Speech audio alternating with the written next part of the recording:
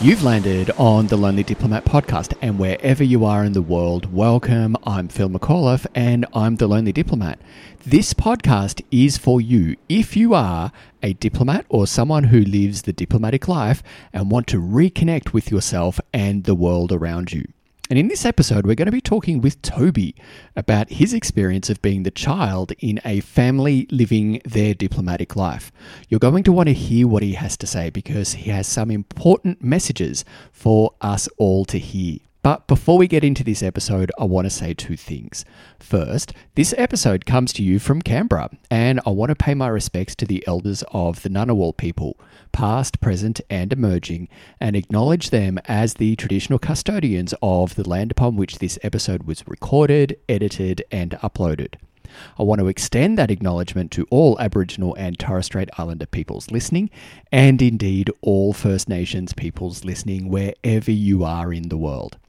Secondly, I want to acknowledge you, my dear listener. I want to recognize the courage you've shown in pressing play on this episode because, let's be honest, and we're going to be really honest in this episode, few people look for content on loneliness in diplomacy unless they recognize that they might perhaps maybe be experiencing a little bit of loneliness while living their diplomatic life. Pressing play may have felt like a big step. And if that was the case for you, I want to say that I see it and I recognize your courage.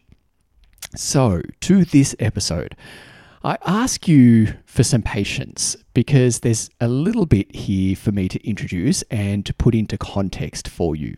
And the conversation that you're about to join comes after I released episode 56 of the podcast earlier in 2023. That episode contained a discussion that I had with Tanya Crossman from TCK Training, TCK being Third Culture Kid, training about how living the diplomatic life negatively affects our children. That episode contained lots of data and Tanya's analysis of it that point to how our children are not doing okay and that being the child of a diplomat can negatively affect our children's mental and emotional well-being. I know that the conversation with Tanya prompted more conversations around the kitchen tables of families globally about how the diplomatic life is affecting us. And the episode also comes a few years after I recorded a conversation with the amazing Jacqueline Bendorf, who shared way back in episode 7 how growing up as the daughter of a diplomat in Uruguay affected her beyond childhood. And if you've not listened to either or both of those episodes, I invite you to go and do so soon. So that's episode 56 and episode 7. This episode comes after Toby approached me to see if I'd be interested in recording a conversation with him. He shared with me that he's 15 years old, and soon to be 16, and had lived in lots of different places, and he had something to share with the world, specifically other teenagers who are living the diplomatic life. Now, I was eager to have a chat with him, but I want you to know that I wanted to have a chat with him only when a parent was present to supervise his well-being. And this happened. Parts of what you're about to hear will make you smile and laugh. There are stories that speak to the wonder and joy of discovery of our world that we can all relate to, no matter our age. Other parts may make you feel something quite different. And I invite you to listen. Simply listen. Listen to all the episode. Listen to the words of a brave, courageous, and articulate young man who's discovering and making sense of the world and whose life experience is an all too common part of the diplomatic life. If during and after listening to our conversation you find yourself feeling negatively triggered, I invite you to kindly ask yourself why you're having that response and be okay with discomfort. Don't judge that discomfort. Don't judge that negative triggering. Instead, get curious. genuinely curious. Toby in this episode is asking for things to change. And change, we need to remember, rarely happens when we're comfortable. Change rarely happens when we ask nicely for permission. Change rarely happens when we choose comfort and busying ourselves with the daily requirements of life and work rather than addressing real issues affecting real humans in a real way. And towards the end of the conversation, you'll notice that Toby, the brave, courageous, and articulate almost 16-year-old, begins to choose his words very carefully. He's trying to walk that fine line between speaking truth and not wanting to get anyone into trouble. Truth, we need to remember, lives in the heart, and saying and doing the thing that makes others comfortable lives in the head. But in the battle between our hearts and our heads, the truth is that the heart always finds a way to win, even if that's very inconvenient. And I find Toby's story and how he's voicing his frustrations inspiring. He allows himself to speak from his heart. And it takes courage to speak truth to power. Because when our truth is laid bare, the delusions that we've been telling ourselves have nowhere to hide. And please stay tuned to the end of the conversation because Toby has a message he wants me to pass on to those teenagers who are also living the diplomatic life and are trying to negotiate their life. Okay, with all of that said, let's jump into the conversation. Toby, welcome to the Lonely Diplomat podcast. Hi, it's nice to be here. I am just so thrilled to have a chat with someone on a topic that is really, personally important to me as a parent, and I know will really strike a chord with many listeners who are living the diplomatic life around the world. So I want to make sure that, we have a really great conversation. I mean, we've already had a great conversation offline, but just want to make sure that, your mum is right nearby. And yep. Listener, this is really important to me as well, that that Toby's mum is right nearby. And God. Yes, I am. And so we've got a couple of questions that I want to have a chat to you about, Toby. But before we jump into all of that, who are you? Can you tell us a little bit about yourself? So, I'm Toby. I'm really into video games, cartoons, normal child stuff that I probably shouldn't still be doing, but that's fine. I guess I've moved a lot. So I've lived in, we could write a song about this, Thailand, Australia, which I am currently here, Laos, Abuja, Niger, no, that's still Abuja. Yep. Paris, Moscow, I'm forgetting one. Serbia, there we go. I've probably missed one, but we'll just skip it. That's Serbia. So, listener, you can't see Toby right now, but he did the thing that I think we all do when someone asks us about where we've lived. He kind of looked up to the left and sort of looked into the middle distance, and using his fingers, he counted off the cities in order. And it's awesome in that sort of universal way that we all do when we sort of are trying to think back over our life. But Toby, how old are you right now? I'm currently 15, but in just a couple of days I will be 16. And that is a lot of places to live in by the time that you're 16. In the last 4-ish years, I've lived in 5 different countries, I think. 4 countries in the last 5 years. Yep. Right.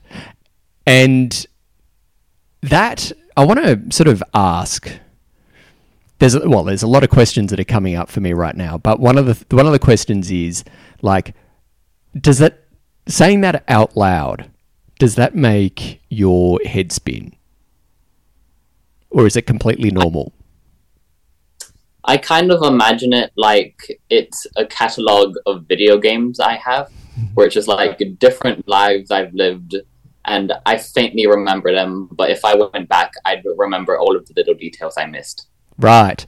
That's a great way of putting it, because it's really, like, there's especially for some of those times, like, we'll get into this, I'm sure, like, the world has really changed a lot over the last four years. So it was 4 countries, 5 years, not 5 countries, 4 years. And yeah, there's a lot right in there that, I'm sure if you went back to those places, things would come back to you. Does it feel like a bit of a blur sometimes? Oh, yes. Like, obviously, the countries I lived in when I was little, I don't remember as much. But even some countries like Paris, which was about 3 years ago now. Yep. It feels repetitive, I suppose, what I did. Like, I'd walk to school, then I'd come back. So it's kind of like, I remember the big things that happened, but not all of the little things. Yeah. I think that's really common. And I'm curious. So you're in Australia now, mm-hmm. and you're at a school here in Canberra. And when you introduce yourself and, getting to know other students in your year, what's the response that you generally get? To me living, some people don't believe me, some people need proof, but a lot of the time they'll just be like, oh, that's pretty cool. Right. Just out of interest, I don't know, like, what proof? What proof would they be looking for? Well, I mean, it's kind of hard sometimes. I feel like even if I got a photo or something, they wouldn't believe me because of the AI and Photoshop, all of that. Really easy to fake things. Yeah. So sometimes I have 2 things I think really help. I have my diplomatic passport, but it's just for schools. It's not an actual one. I shouldn't be showing that to random people. And then sometimes just in my coat or my pocket, I'll just have a coin from a different country. That's really cool. It's kind of like, proof of, I want to say proof of purchase, but not necessarily like, take a receipt from every sort of supermarket that you got some stuff at for the last few years. And out of all of that, where do you feel home? That's a tricky question. Feel like... Sorry. I don't have a place that I would really consider my home, but if I had to choose, I'd probably have to say Mount Gambier, just because throughout my entire life, that's always been the place I'd go back to because all my family's there. Great. So for those of you who aren't lucky enough to be in Australia right now, Mount Gambier is a regional city in South Australia, sort of between Adelaide and Melbourne. And if you enjoy a hearty red wine, listener, odds are it's probably from an area just to the north of Mount Gambier in the Coonawarra, which is the most Australian-sounding name ever, but good, very good wine. So that's been home base, really, Toby. Yeah. And how often would you get to Mount Gambier? Well, a couple years ago, it was like a once every couple months thing, but it's sort of devolved because of COVID to once every couple years. Yeah. But we have been coming back at least once a year now. Okay. Which is better. Yeah. And when did you get to Australia? I was about to say get back to Australia, but when did you get to Australia? I think halfway through January. So I've been here for about 6 months now. Wow. And how has the settling gone? Has it been okay? It's been pretty good. We sent a bunch of stuff from all the different countries here, and then we realized that we sent a bunch of different stuff from all the countries here. So we've got a garage just completely filled with boxes of things we're not going to use. Yeah, I think that is a really common thing. I don't know about you. You seem a lot more switched on than I do, but I often find myself standing in the kitchen and, cooking, and I need this thing, but I can't find it. But I remember where it was in the kitchen in Seoul, like 6 years ago. I could go back to that kitchen and find exactly where you used to live in that kitchen, but there's been 3-4 kitchens since that time, and I don't know where things are anymore.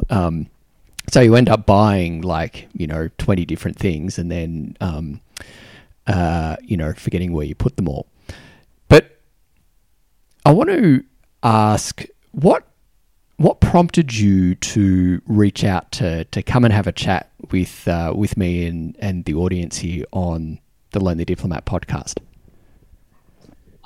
So I was just going for a walk in Serbia with my parents, and we were just discussing a bunch of random things, as you do. And then my mom brought up your podcast, and I said, "Oh, that actually sounds really interesting. I'd like to see that." And then my dad, who was supposed to send you a message, didn't.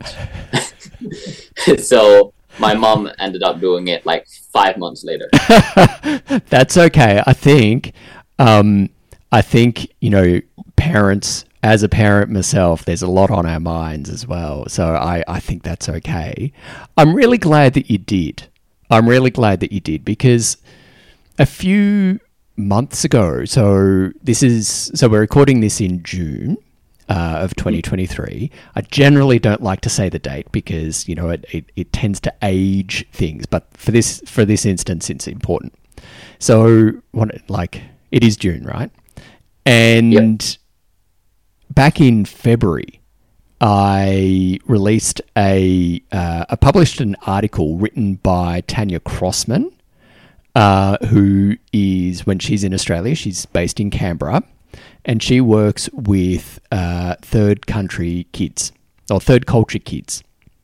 So kids like you, and who grow up in places that aren't their passport country. And she's done a whole lot of research. She's done, and the group that she works for do a whole lot of training for parents, for schools, for and support for TCKs as well. And she wrote a fantastic blog, and she and I had a chat in, I noted this down before, episode 56, where she talked about how this diplomatic life and expat life, but specifically diplomatic life, can really affect our kids. And I feel that this is something I'm going to say that I can completely understand why your dad forgot to message me. And I can completely understand why, mums and dads the world over have, sort of let things slip a little bit. This is a crazy life, isn't it? Mm. And it's one, you well know this, Toby, that, when you're trying to explain it to people outside of diplomacy, that's just well, I don't really get it. Mm. What do you do when someone doesn't get it? Well, that's the thing. There's no way really to just say this. I can't change their perspective on the entire world. even my perspective on the world is limited by the things around me. But I've noticed that places like Canberra have something of a small town mentality, where they only focus on things that are happening around them, but not like throughout the entire world. That's, yeah. I feel that there are people all over the world listening to those words right now and nodding. Because, yeah. And do you think that's understandable? Yeah, I mean, like, if I was a goldfish or something who'd never left the tank, I wouldn't understand what outside was. But, you know, it can be freeing being in one place too, because you can have a lot more, I don't know what the word is, but I guess just you can be yourself more if everyone knows you. Yeah. And this is, I think what you're hitting upon here is really common. And no matter what the age of the person living the diplomatic life, but there is a lot that, well, comparatively more written from the perspective of adults, as adults and adults as parents. So this is why I'm really excited to talk to you today, because I'm really keen to hear your insight. Like, you're almost 16, but you have a wisdom about you that I think is really rare among 16-year-olds. But it's a wisdom that only people who have lived like how you've been living have at your age. What's the best part? What's been the best part of being the son of diplomats? What's that? I think it's gotta be the countries. Like, aside from a couple special cases like Abuja and Moscow, they're really cultured places. Like, I loved going to France and having all of the French food, except the snails. I didn't do that bit. You didn't have them, or you didn't enjoy them? Oh, I didn't have them. I'm not. Just no. Right. Got very clear indications of your position on snails. Yes. Moscow, whilst currently probably not the best place to be, before the war, it was just amazing. And so, like, you liked what specifically about being in those places did you like? I suppose I'd say the people, but that's not entirely true, because the people tend to vary, and I didn't get to know a lot of them because of language barriers. I only knew international people, which is not quite the same. But I think I really enjoyed the food and the culture specifically. Yeah. So on weekends you'd go exploring, or? Oh yeah, my mum, because she is a psychopath, makes me walk every week. One time while we were in France, we took the train to Montmartre. Yep. Then we walked the whole way back to the Australian embassy, which is right beside the Eiffel Tower. That's about 27 kilometers. We got back home 1 a.m. after witnessing a crime scene. Not a joke. So that was a walk we've been on. You're going to be telling that story for years. Yes, mainly to make fun of my mom. Yeah. No, and I think your mum has given you a life memory, but also one that I feel you could probably hold over her. It's like, yes, but do you remember that time when you like made us walk? And just like a little tip for storytelling purposes, just increase the distance each time. Yeah. We'll say 28 kilometers next time. Yeah. And it's like, then we walked like 3,000 kilometers back. Yeah. Like no detail is worthy, is safe from exaggeration there, Toby. So in getting out and about, like, how did that feel for you to be there? Depends, but usually I was in a pretty good mood. My parents might not always agree on that bit, but we had some good times just walking around at parks. I remember in Moscow, for some reason, they really like the American culture, which seems very not them. Yeah. But I'd be walking at like Gorky Park, and they have hot dog places, so we just go grab a hot dog and just like sit under the trees.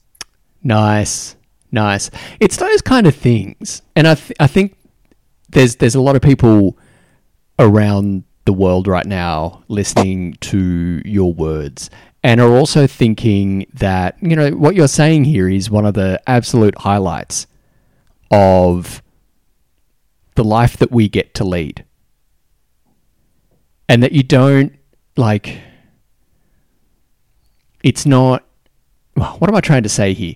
You're being far more eloquent than I can be right now, Toby, and I'm a bit jealous. But I want to say that it's one of the privileges, is that you get to essentially sit under trees in Gorky Park.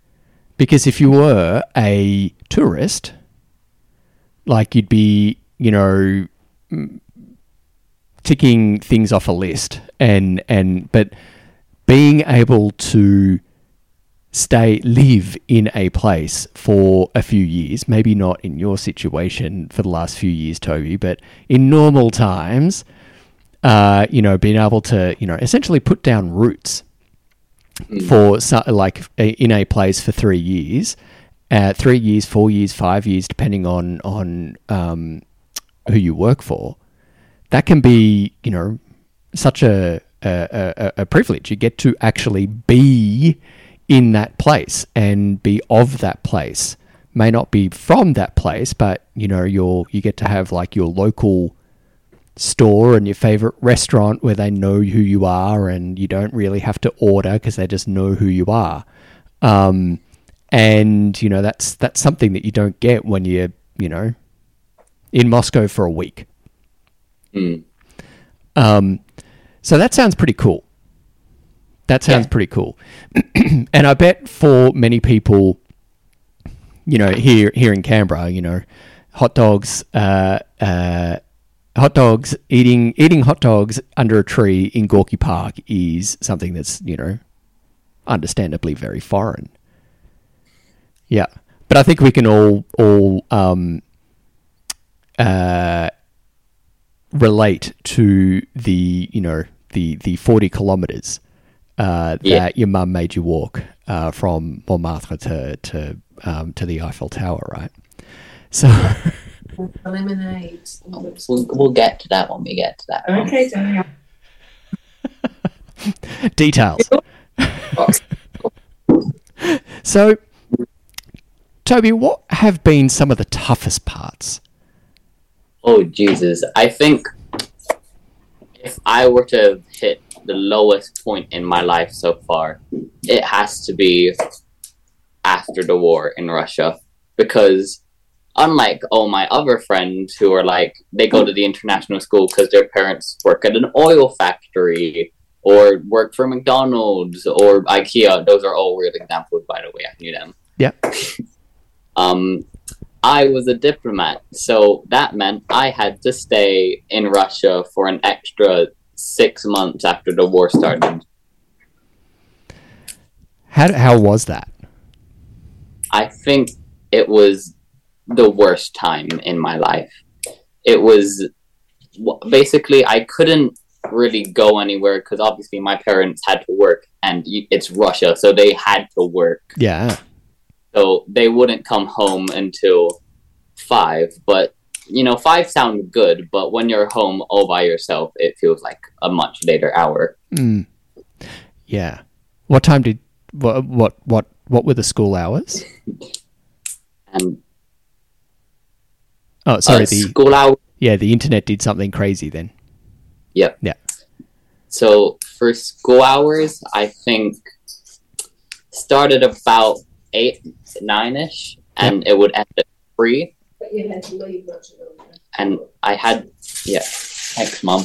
I had to leave a lot earlier than that. Yeah, like to get to school. Yeah.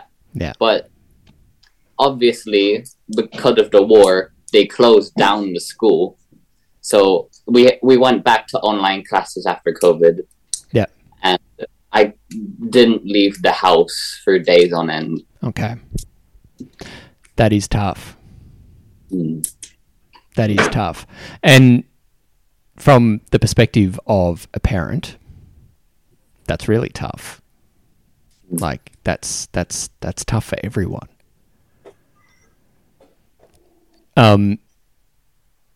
And how did you get through that point, through that tough time?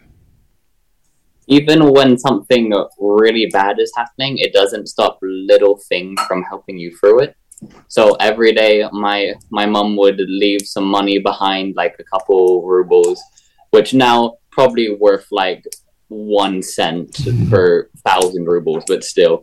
So I get some money, and I just go to the little store at the corner, and I get the only 2 Western things you could still get in Russia, which for some reason were 2-minute noodles and M&Ms.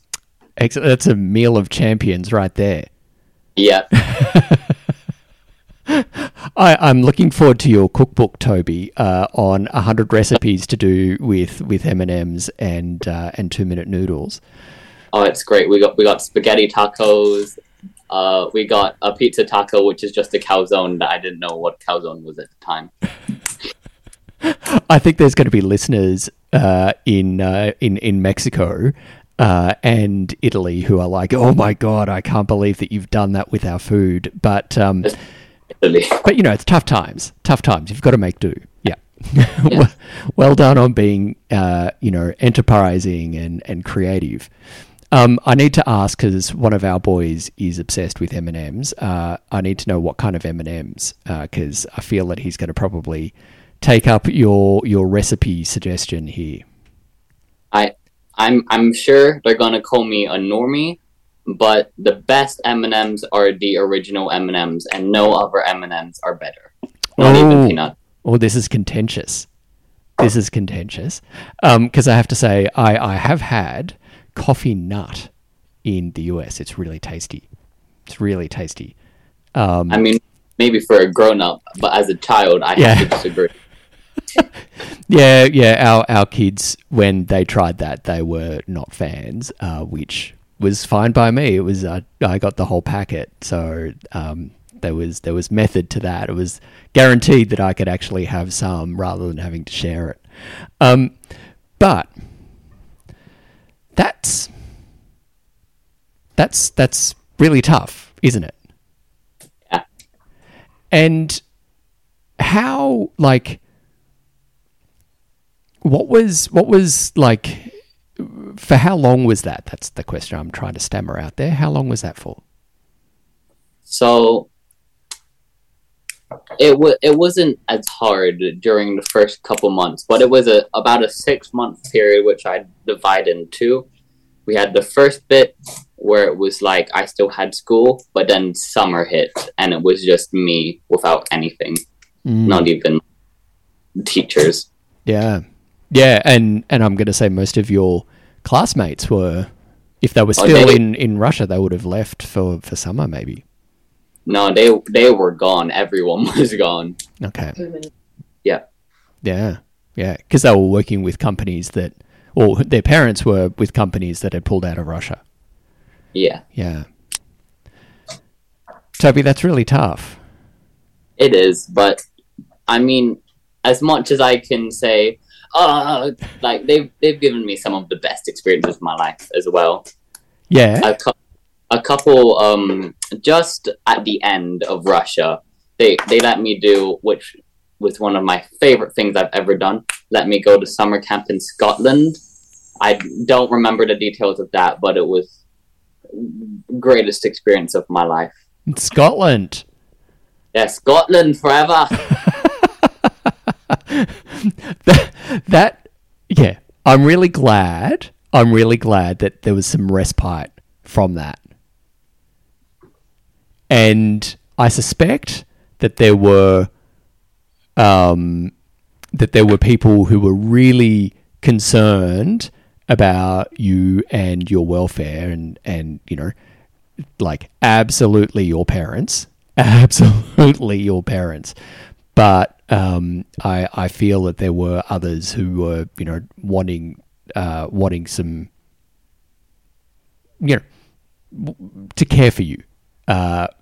So, you know, from do what they can with what they could. I have to admit, for that, as someone who is now in Canberra, I don't think as many people in Canberra cared for me as they did in Russia. Like, obviously, in Russia, they had to care for me. I was there. But Canberra it's got a different culture. You don't know what's happening. You can't feel, like, the effects. Like, when you're in Canberra, you just say, oh, there's a war going on in Russia right now. I'm sure it's pretty bad. But every night when I heard fireworks, because they do that in Moscow for some reason, I thought it was gunshots. And it was really tough. Yeah.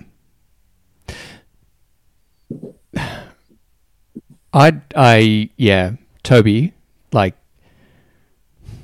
what you're saying to me now is reminding me of conversations that we had to have with our children in Seoul. And, you know, the realization on our 9-year-olds' faces, back they were 9 then, that in, you know, like the air raid drills that they were doing, where they would be taken down to the basement of their school, and when they realized that their parents might not be able to make it to rescue them if the missiles were falling for real. That's really tough. It's really tough as a family, isn't it? There's always just like little things that you realize in life that'll make it harder to keep going. Yeah. Abuja, for example, was well, I mean, it's Nigeria, and we've all gotten the email from the Nigerian prince. So yes. We, as Nigeria, great place, don't have anything against anyone there, but there were a lot of security measures, and they were there for reasons. Yeah. How was that, living in that kind of environment? Abuja and Russia were both bad for me, but for different reasons. Abuja was, I think, still better than war Russia. Yeah. But because I was only in Abuja for about 7 months before then went to Paris and then Russia, and now it just kept going like that. Yep. But Abuja, I look back at it with good memories and bad memories, which I can say the same for Russia. Yeah. And what's a good memory from Nigeria? A good memory. Okay. Ice cream videos. So I've got a couple good memories. I remember the last thing I did was make an advertisement for an ice cream shop at the mall, because, you know, I'm obviously a great actor, but we saw a camera crew at a cafe we used to frequent, because it was the only cafe we were allowed to go to. And I just started talking to him, and one thing led to another, and I was next day as an advertisement. And they said, "Oh my God, would you like to keep doing advertisements?" And then I left Abuja the next day. Oh, no! a budding marketing career cut short. But I like to think, Toby, that you're the face of ice cream or at least that ice cream shop in Abuja. Yeah. I hope you're getting royalties. Well, I mean, if anyone from Haribo or Trolley or any of those places is watching this, hit me up. You've got skills, you've got experience. Yeah. No, like I could see you dropping out of school, just taking up a professional lolly and confectionery modeling and advertising career. That sounds very good. And so how long you were in Abuja, and then Paris for a little while, Moscow for a little while, and then to Belgrade? Yes, and then camp. Right. How long were you in Belgrade? 4 months, maybe 6. Okay. Yeah. And that's that was another school? Yep. Another school, make some friends, and then leave them again. Right. And perhaps a tough question. Like, are you keeping in contact with those friends? Ooh, I gotta say, well, for a couple of friends I haven't kept in good contact with. A couple of friends I'm not friends with anymore, and I hate that, but still. But there's always, at least in one posting, that one friend who we both stay in contact. Nice. Because there's something special in that kind of relationship, isn't there? Mm. Like, because there are other people who understand. Yeah. And, different to your parents. Mm. I mean, my parents, the only consistent thing throughout my life. I think, oh my God, this is cringe, but my parents are my best friends. I don't think that's cringe at all. I think that's awesome. And I think that goes to a point that I reckon so many people listening who live this life with a family unit, however that family looks, like it's intense. The life is intense, isn't it? Mm. And, very quickly, you have to in a way like no other, you have to really work out how to continue life in all sorts of circumstances. Mm. Also, while, going to school, living life, parents going to work, all that kind of stuff. Yeah, it is pretty intense, isn't it? Mm.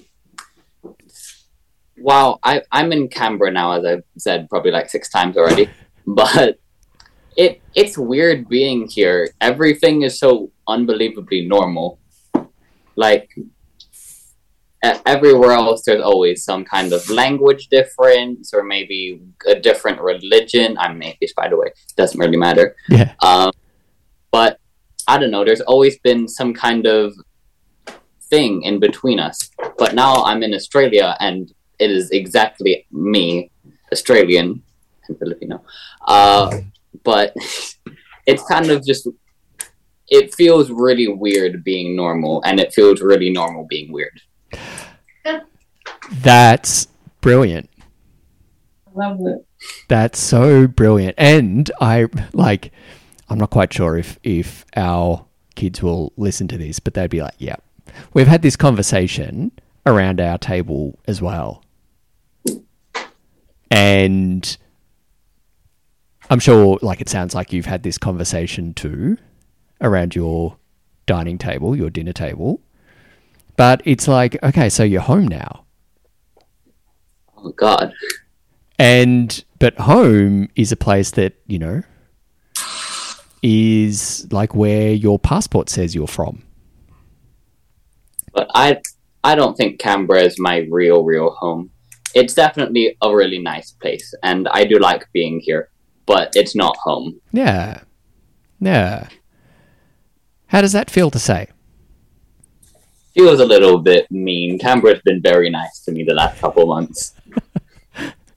It's only been a couple of months. And, you know, everyone here likes to talk about the weather, too. God, it's the weather. My house, it's too cold. They don't put insulation anywhere. I know. I'm like, Canadians, please turn the volume down for a little while. We're going to talk about the cold, and nobody out-colds a Canadian. I'm just going to say that right now. But, like, Canadian friends who have been posted in Canberra, you know how cold our houses are. And for a place that gets really cold, in an Australian sense, not in a Canadian sense, it is really, like our house is freezing. And like it just sort of makes it so much worse. Like, so I want to, like, what am I trying to ask you, Toby? There's like so many things going on in my mind and my mouth can't keep up. I feel like I should be giving you the microphone. But I want to know, like, what are your techniques for getting settled? You know, have you thought about what you, like, do you have a process for getting settled into a new place? I don't really have a process, but there's always things that you got to do first. First of all, pick your room. Get the best room if possible. But if you have even just like a poster or a little toy you like to keep around, take it in your suitcase because it's going to make your home a lot more your home than a white room. Yeah. And what's that for you? My home, my thing, sorry. Well, my room is a menagerie of random and, my French here, complete bullshit. But I've always got... My room is like a practical joke on myself. I've got so much stuff. So in the corner, I've got like my drawers. And on top of the drawers, I've got a little collection of artifacts. Like I've got a little Russian... curtain hanger, which is a strange thing to say. I've got one of those tourist Eiffel Towers, a little toy I got from Laos. Then on my wall, you know, as all 16-year-old boys should, I have the communist flag right next to the L'Manberg flag from my favorite Minecraft series. I think we could probably go with Bohemian Eclectic or Diplomatic Eclectic as a style theme there, which I think, you know, keep developing that. And, you know, you could be not only some kind of confectionery sales model extraordinaire, but you could also, you know, get into design and you know, for Diplomatic Eclectic. I mean, I do have one of those Fat 19 giant chup-chups in my room. and yeah, I think like, you know, for every time that, you know, just for you know, a lollipop emergency, is it full? My room will never be full, but it's got all of the things I do not need in it. But does it, like, give you a sense of like, that's your space? It's definitely my space. It says me more than anything I could ever show anyone. How does that feel? I mean, it's a little bit surreal showing someone my room because, you know, as much as I want them to see the little table in the corner, which I probably use for satanic rituals or something. Not joking. It's a little bit awkward. It's like showing a different part of yourself. Yeah, because that, you know, that might feel like it's, you know, it's always you. It's a bit of you on display in a place, you know, that in a place that, you know, you don't really get to have as yours. like, you know, you don't get many places to have that are consistent in your life, I guess. Does that feel true? Yeah, I think that's accurate. Yeah. I think that's lovely. And I think that kind of sense having your own space is really important. So when you move, right? So, you know, you obviously can't take, everything with you in your room and put it in a suitcase and take it between different places. You know, stuff has to get shipped. What goes into your, like, travel with Toby suitcase that helps you feel, you know, home? So obviously gotta go with the clothes, which fashion, obviously I'm beautiful. The modeling portfolio, yes. Yep. But there's always, I gotta bring my laptop because it has all of the different worlds, like my video games inside of it. Yep. It has Discord, which I use to talk to all of my friends. I guess the internet is its own little world for me. Gotta bring a couple board games. Got a couple favorites as of recently, which are Articulate and what's the train game's actual name? Ticket to Ride. Ticket to Ride. Which one? The European one or the American one? We've been playing the European one, but we got the Japan DLC. Oh, wow. I didn't know that there was a Japan one. Yeah. It comes with it too, but we're not going to use that.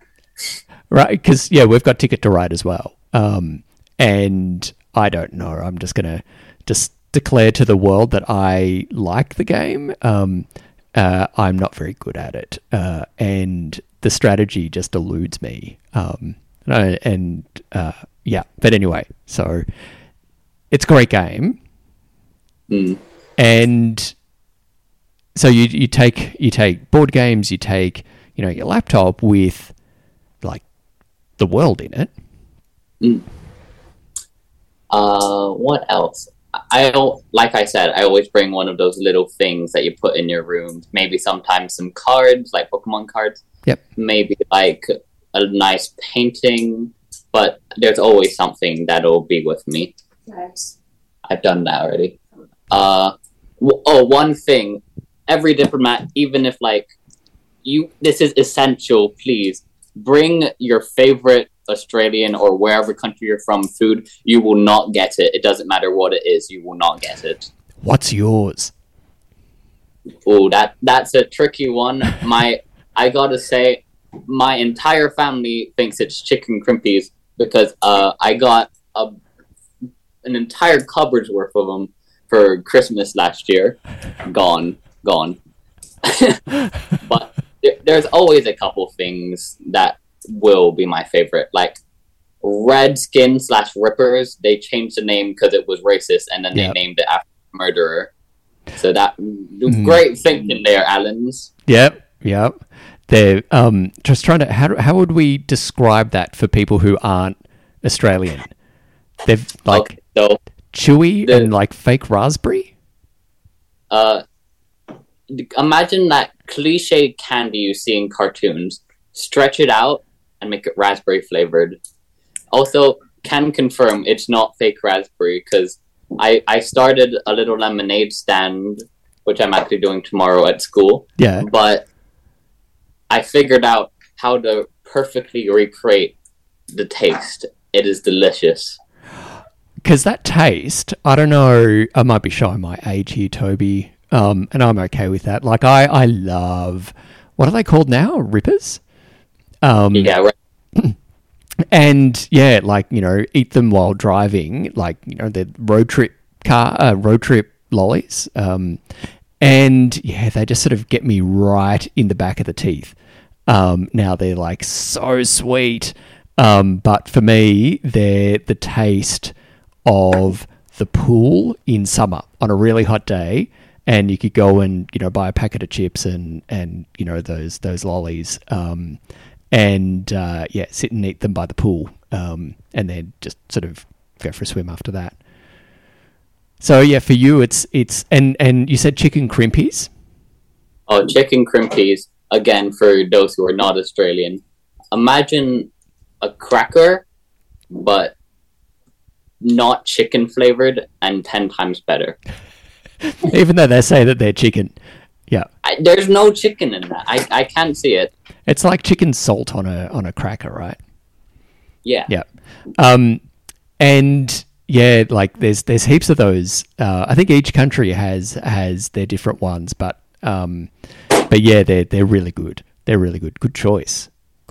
Yeah. I'm really like, you get extra points because, like, you know, not the Vegemite, not. Oh my god, Vegemite overrated as heck.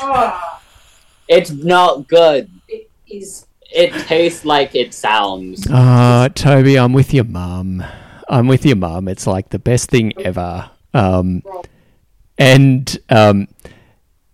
So yeah, that's really good. I think that's really some really good, like, solid advice.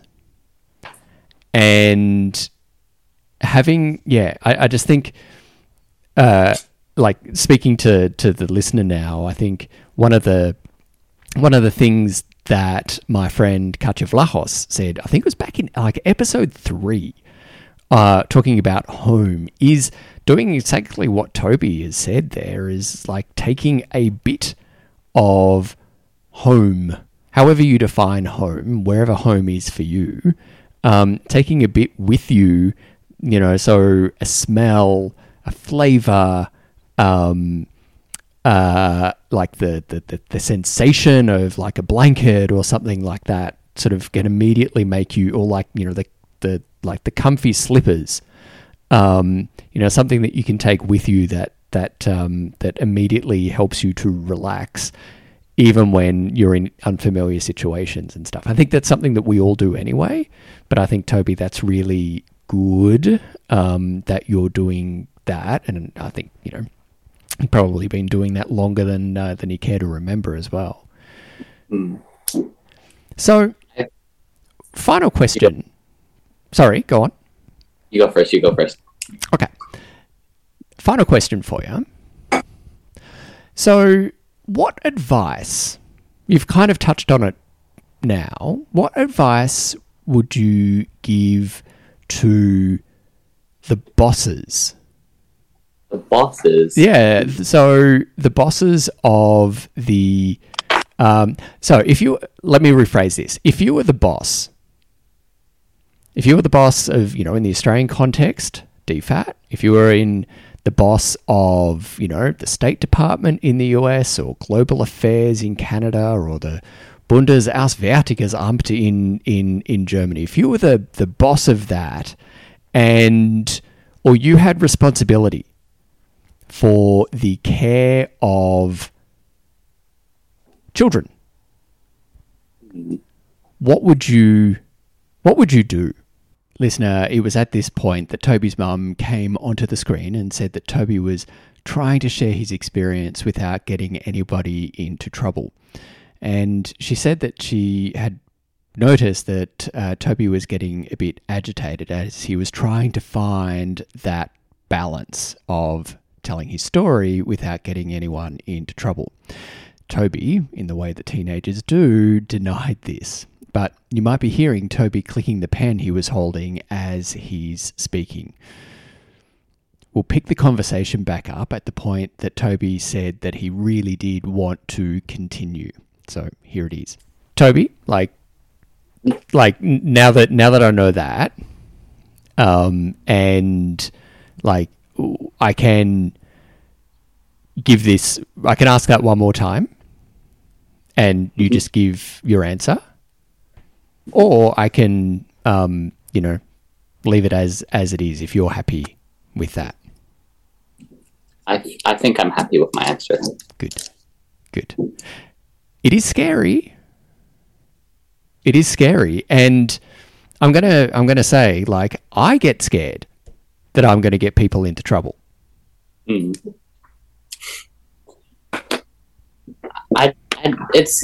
don't know. A lot of this could be problematic. but I think there's a balance here, and like, you know, that's like the most diplomatic answer ever. There's a balance, but sometimes the balance needs to go to the people who really don't get a voice. I've got to be like a grad and just spew my opinion no matter what it's about. I'm going to say, Toby, what you've said takes courage. Right? And so I hope, like, I'm really, like, I've, you know, known you for all of a bit over an hour now. Like, what you've done, what you're doing is tremendously courageous. And there are people who might not have that courage, but desperately want to. And I've seen, like, you know, in what I do here, and for the last, you know, 4 years, people sharing stuff with me that has been really tough, and they don't want to get into trouble. But one of the things, and, you know, if your mum can still hear me, but one of the things that I often say is that, you know, just because it makes us uncomfortable, it might be an inconvenient truth, doesn't mean that we don't get to say it. Absolutely. And yeah. So, you know, it's something that, you know, I still wrestle with. I don't want to get into trouble. I don't want to get other people into trouble, but also I also want people to know that they're not alone in dealing with some pretty tough times of life.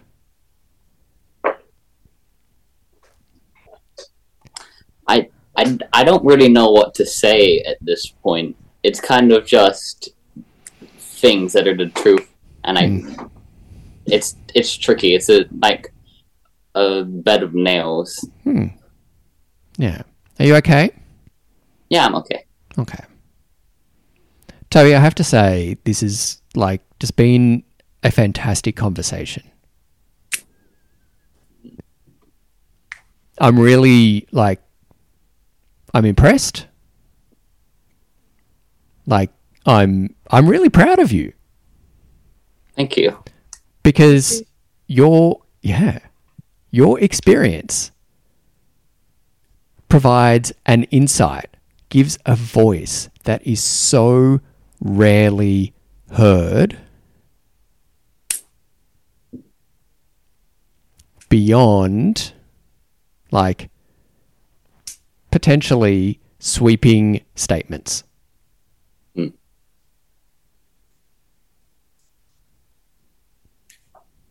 I I think you've said a couple times, I don't know what I'm trying to say here, but I think I just want life to be a little bit easier for not just me, because I know diplomats everywhere, especially the diplobrats, as I've dubbed myself, are all living in tricky situations. And I know even not just the diplobrats, but all of the kids at the international schools, and not even just them, but all of the kids at the private schools, and then all of the kids at the public schools.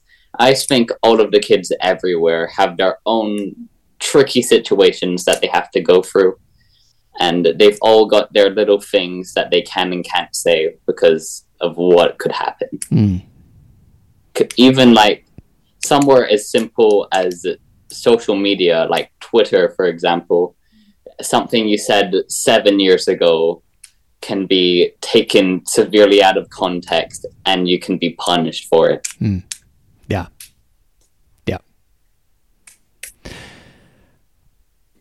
I admire your bravery and your courage. I think it's awesome. I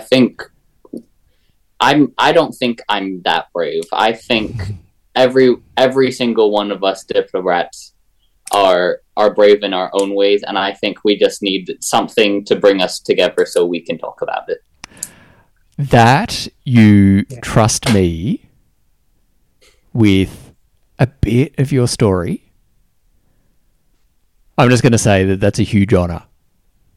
It's a privilege. It's a privilege, Toby. To be fair, I am an egotist. I would spew this out to like the guy at 7-Eleven if I had to. If just given the that you know, I'm not the guy at 7-Eleven, but I'm me, is even better.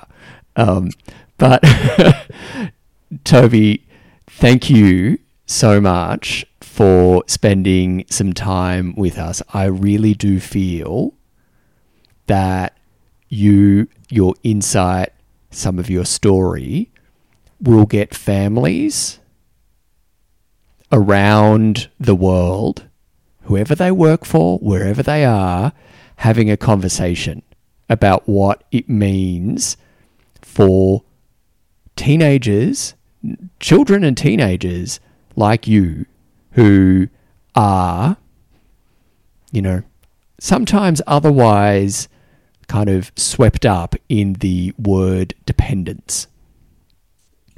But it's a reminder that the dependents, however they are real people, that this life impacts them in great ways, in sometimes, like, I don't want to say the word, but harmful ways. Because I can't, like, it's not me saying in a diagnosis sort of way, but it's in a way that's like, you know, what else do we say without like going to diplomatic understatement? I think everyone has like, I think being alive is harmful to life itself. Yes. Like, very true. Yes. I'm just saying, Mother Nature kind of cruel, making us kill each other so we can stay alive. That seems a little bit ironic, and I'm using ironic correctly there. Yeah. I have to say that you are going to, like, this conversation is going to start other conversations that might make people, might make people uncomfortable. Well, I mean, I'm very good at making people uncomfortable. Good. Don't change. Change does not come when we're comfortable. The change that we need does not come when we're comfortable. Change does not come when we ask for permission either. So saying things in a way that makes people uncomfortable, it's not a bad thing. It's not a bad thing. Thank you. Thank you so much, Toby. It's a privilege and an honor that you've shared some of your truth with us, with me, with the listeners.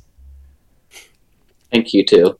And it's been an honor being on the podcast.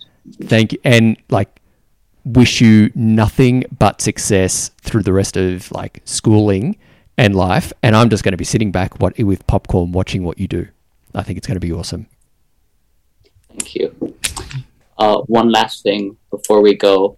If Ben & Jerry's, Häagen-Dazs, or Copenhagen want to reach out to me, I'm free.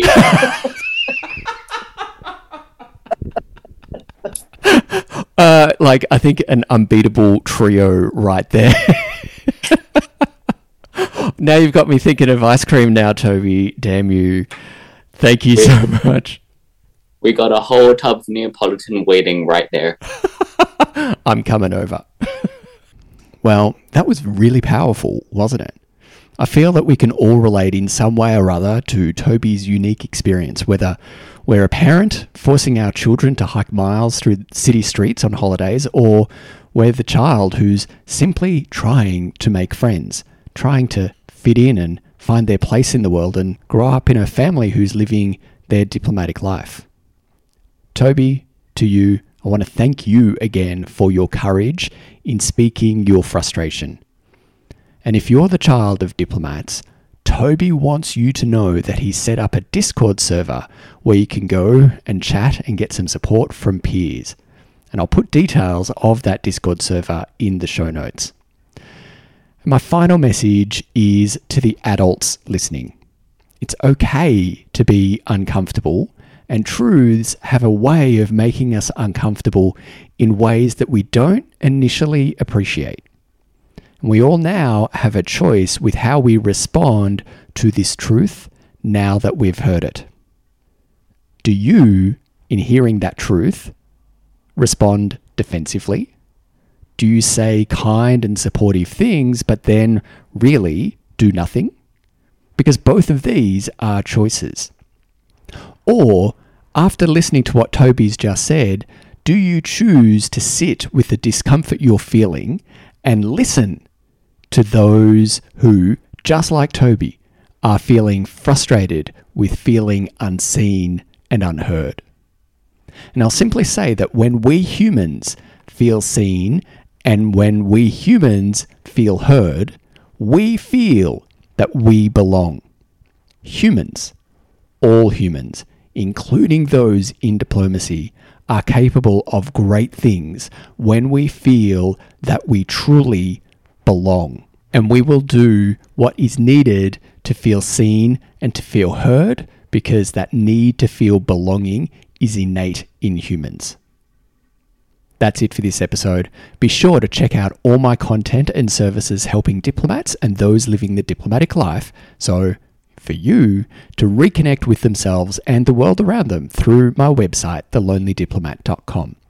Remember, you're not meant to endure loneliness for long, and you're worthy of receiving the same love and support that you so freely give to others.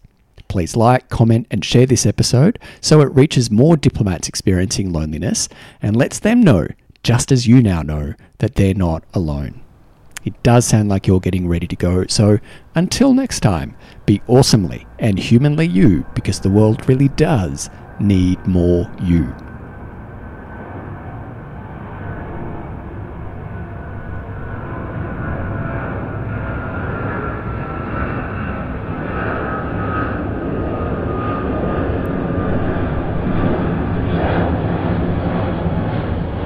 All sounds used are freeware in the public domain. All views expressed in this episode are my own and do not reflect any official position. I am not a licensed mental health professional. I encourage you to seek the services of a licensed mental health professional if the content of this episode challenged you beyond your current capacity to mentally, emotionally, and/or physically respond yourself. Thanks for listening.